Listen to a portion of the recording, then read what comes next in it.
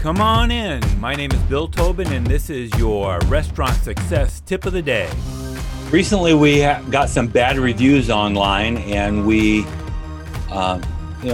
not all of our reviews are bad. Maybe one out of every 20, but we've gotten some, and they seem to be consistent.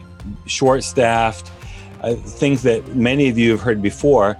But when you have 10 or 12 or 15 other reviews that are raving about how good your restaurant is, and then you get these negative ones, you wonder, is it one staff member who is having a bad day or on every shift he's upsetting several guests?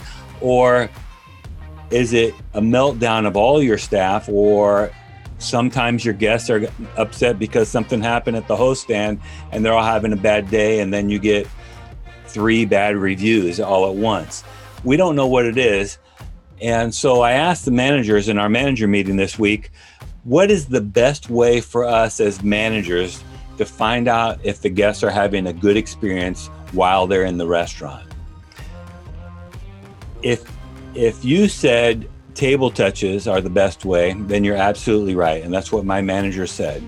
And the truth is, we've all been so busy that table touches have gone on the wayside. We haven't been doing nearly enough of them. So I suggested to all of our managers that we need to refocus on going into the dining room, not just standing at the line expoing or standing at the host stand trying to get all of our tables filled, which are all important things, but we also need to spend time, especially during our busy periods, to go to our tables and ask our guests how they're doing.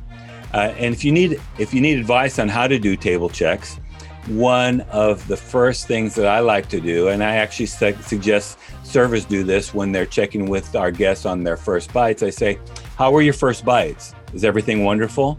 And give them the Sullivan nod. Okay. There's lots of times when you're talking them into the Sullivan nod, but at the same time, when you are asking them how things are, it gives them an opportunity to say, hey, we haven't seen our server. It gives them an opportunity to say, I didn't really like this appetizer. It gives them an opportunity to say, your host was really short with us and we didn't appreciate that. All of those things can be solved, and you can create a raving fan while the guest is still in the restaurant. But if you let these feelings fester and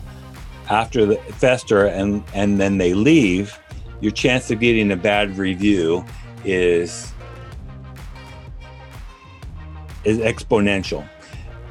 What we want to do in our restaurants is we want to make sure that our guests are walking out the door happy.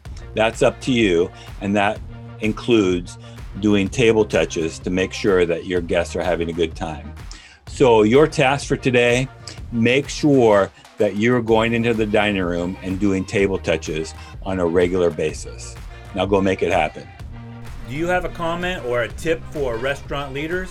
Text me at 808-201-0550 or find me at restaurantleadership365.com. This is Bill Tobin. Thanks for coming in. See you tomorrow.